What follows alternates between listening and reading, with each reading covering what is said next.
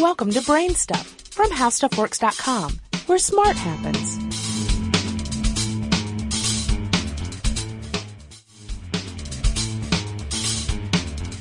Hi, I'm Marshall Brain with today's question. Why is cotton more absorbent than nylon? The answer lies in the basic but remarkable molecular structure of cotton, nylon, and water.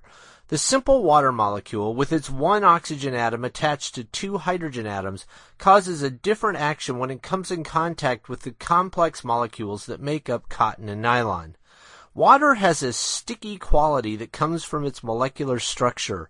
The oxygen atom attracts electrons, giving it a slightly negative charge. The two hydrogen atoms have a slightly positive charge. The positive and negative ends make the water molecule a little like a magnet or dipole, which keeps water molecules together and makes the surface of a drop of water slightly elastic. It also means that water molecules will bond easily with molecules with an opposite charge that come nearby. Cotton and nylon are both made up of giant polymer molecules.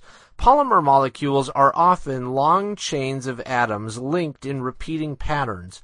There are a lot of atoms bonded to one another in these molecules, giving a lot of places where sticky water molecules can find a place to bond.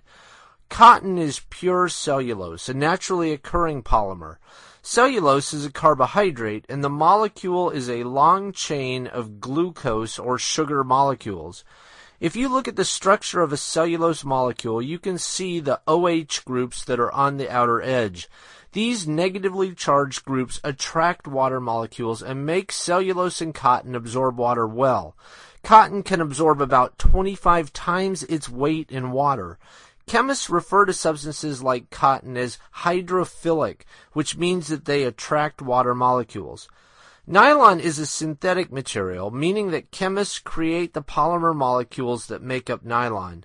More than 100 repeating units of carbon, oxygen, hydrogen, and nitrogen atoms make up the long-chain nylon molecule.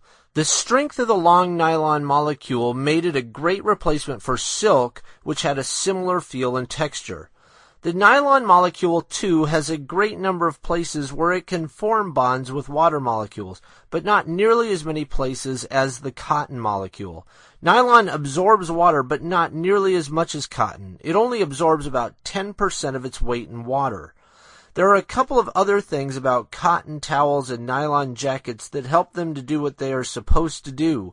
Terry cloth, the fabric in towels, has lots of loops on its surface. That gives more places for the cotton and water to come into contact. Textile makers add resins and other water-repellent chemicals to nylon so that the water drops will run off rather than being absorbed into the fabric. Be sure to check out our new video podcast, Stuff from the Future.